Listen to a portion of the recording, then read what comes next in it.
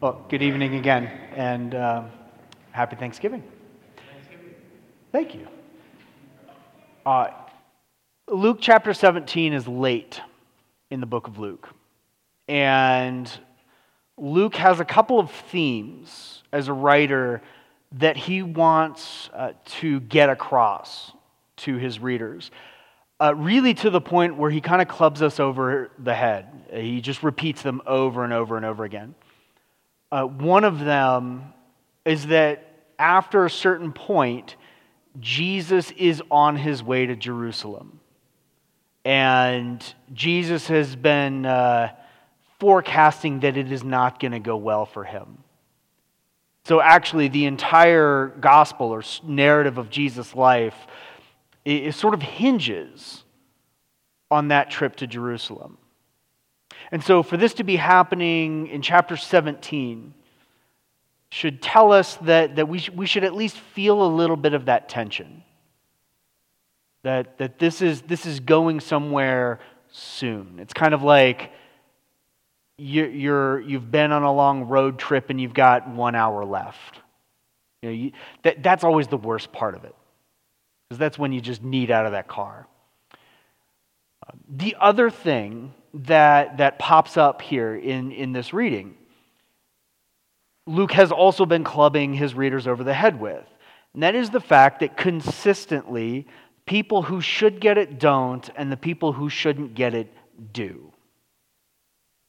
So Luke really, as like a writer, editor, and so on, he really likes to flip the script.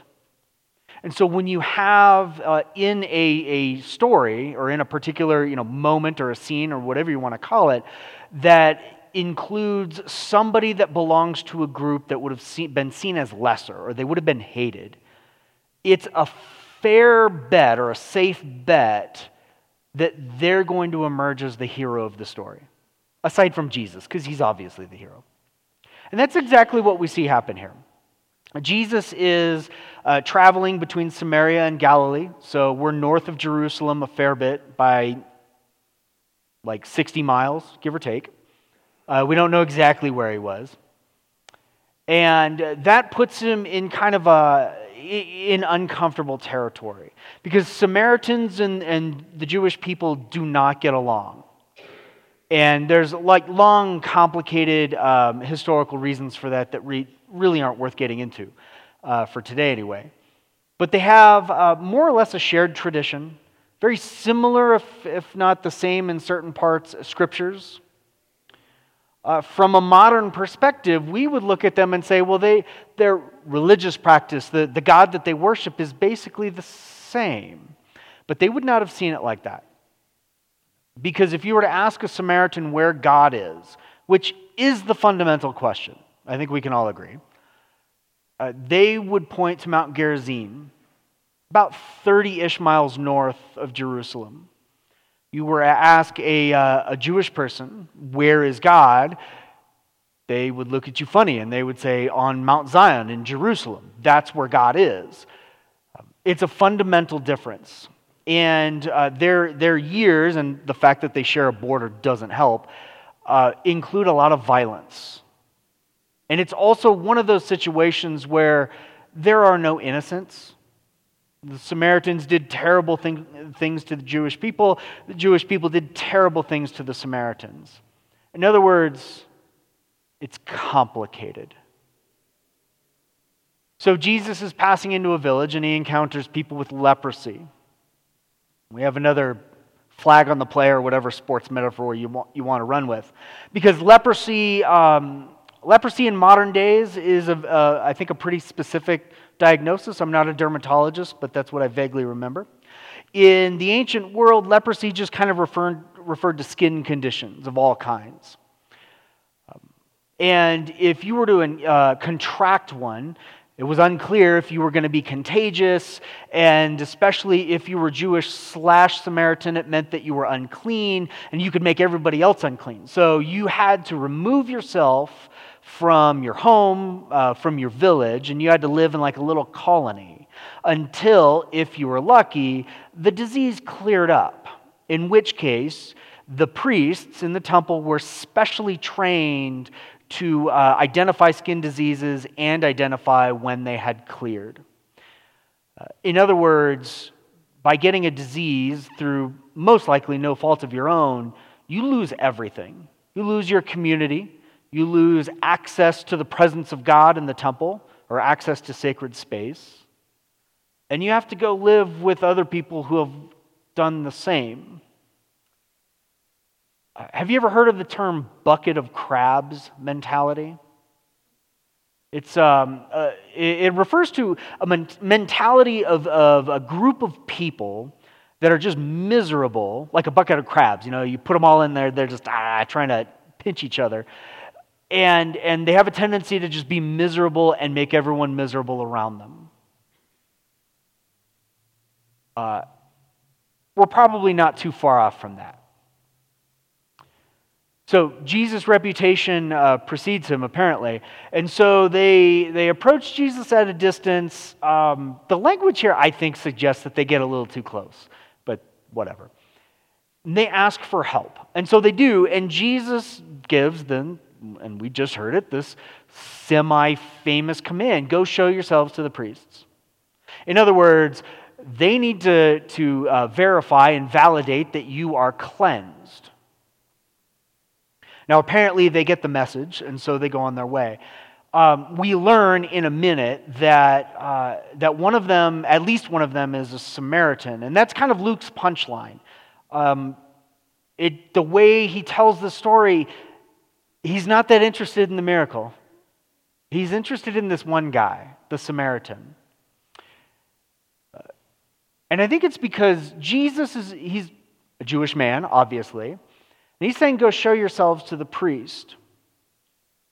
Put yourselves in the shoes of the lepers.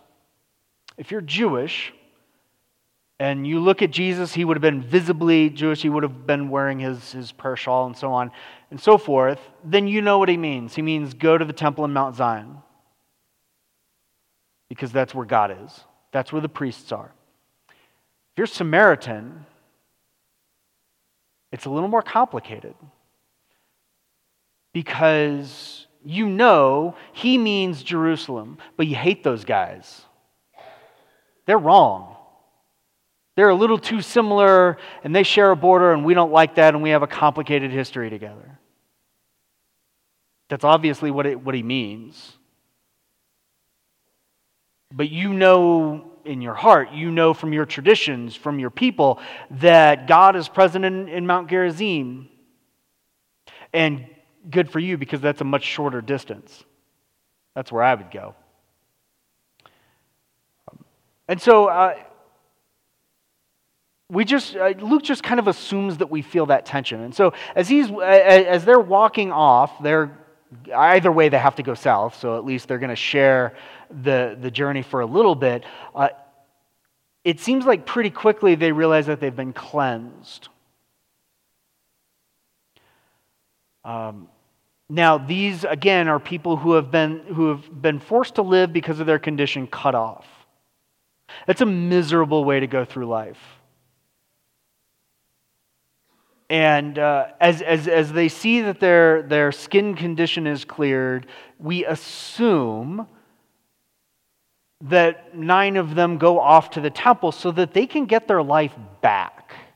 Again, I'm stuck on a long car ride, at least that image. Like, you just want to get home so you can get back into your routine and live your own life.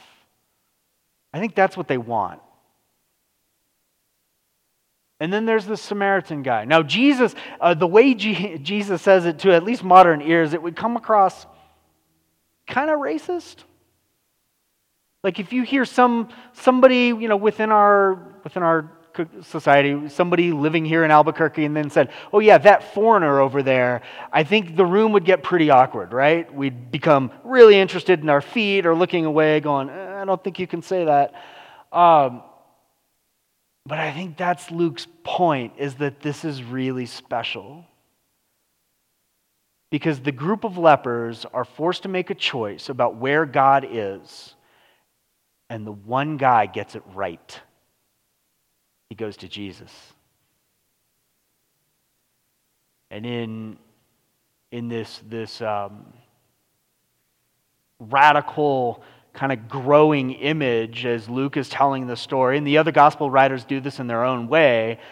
You just have this clearer and clearer image that the question of where God is and what God is like is getting answered by this guy standing in front of them. Now, Jesus, of course, he's shocked, but I mean, he's also Jesus.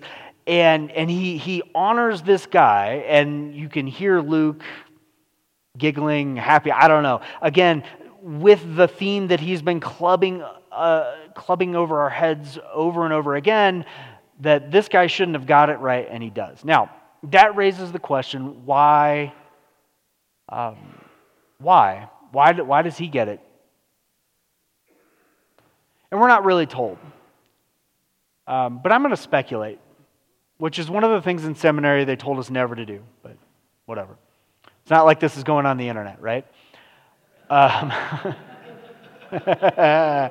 that's a slow burn.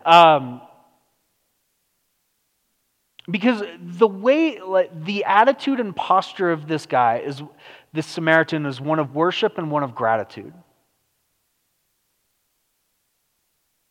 And as I've been thinking about gratitude, because, I mean, it's Thanksgiving, that's what you do, it's become apparent that the practice of thankfulness or the practice of gratitude has a tendency to show reality for what it is. Here's what I mean by that. Imagine the colony of lepers, these 10 lepers, who've had a miserable existence for some amount of time. Have you ever spent some time with a group of people that is just generally miserable?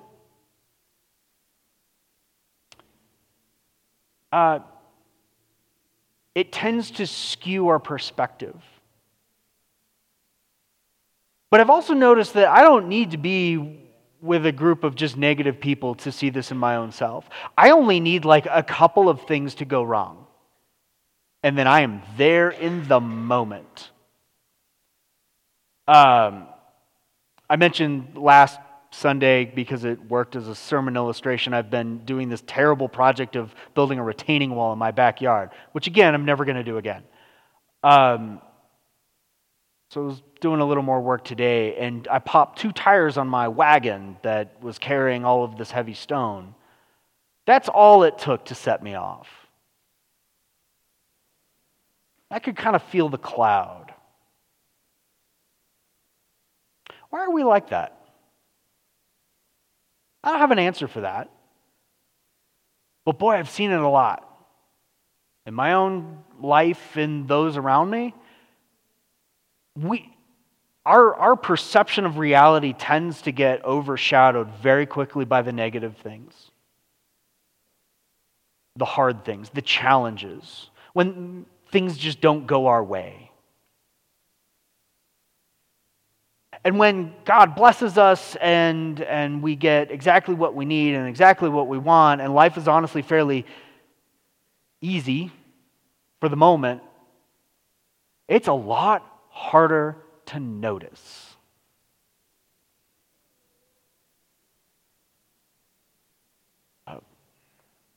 I think one of the reasons why this Samaritan man was able to see the reality for what it was, where you assume some of his fellow afflicted people, you assume that they were Jewish, so that they would have been keyed into the stories of their people, the expectations and hopes about what God was going to do for them, that God was someday going to send his anointed one, his Messiah, and that he was going to finish what he started with Israel. You would assume that at least somebody there would have known that. But they missed it. I've noticed that when we express gratitude, that if you have the gall, when things go terribly wrong, to take a step back and first off express what you are grateful for, It allows you to gain perspective on the situation as it really is. Like this morning, I popped 2 tires. I am mad. I am so mad. And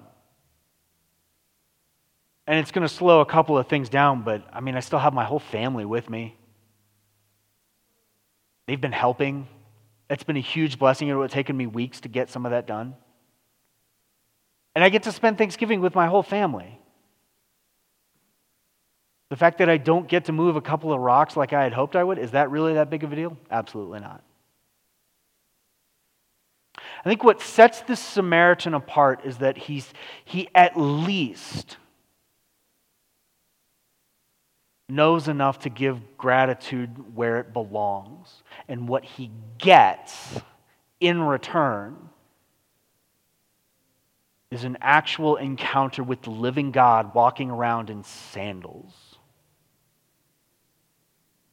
My prayer for us as we go and stuff our faces and spend time with friends and family tomorrow is that God would grant us the wisdom and the courage and really just the gall to express gratitude and give thanks when we really don't want to. And that He would also give us the wisdom and the vision that gratitude brings to see a situation for what it really is. Amen.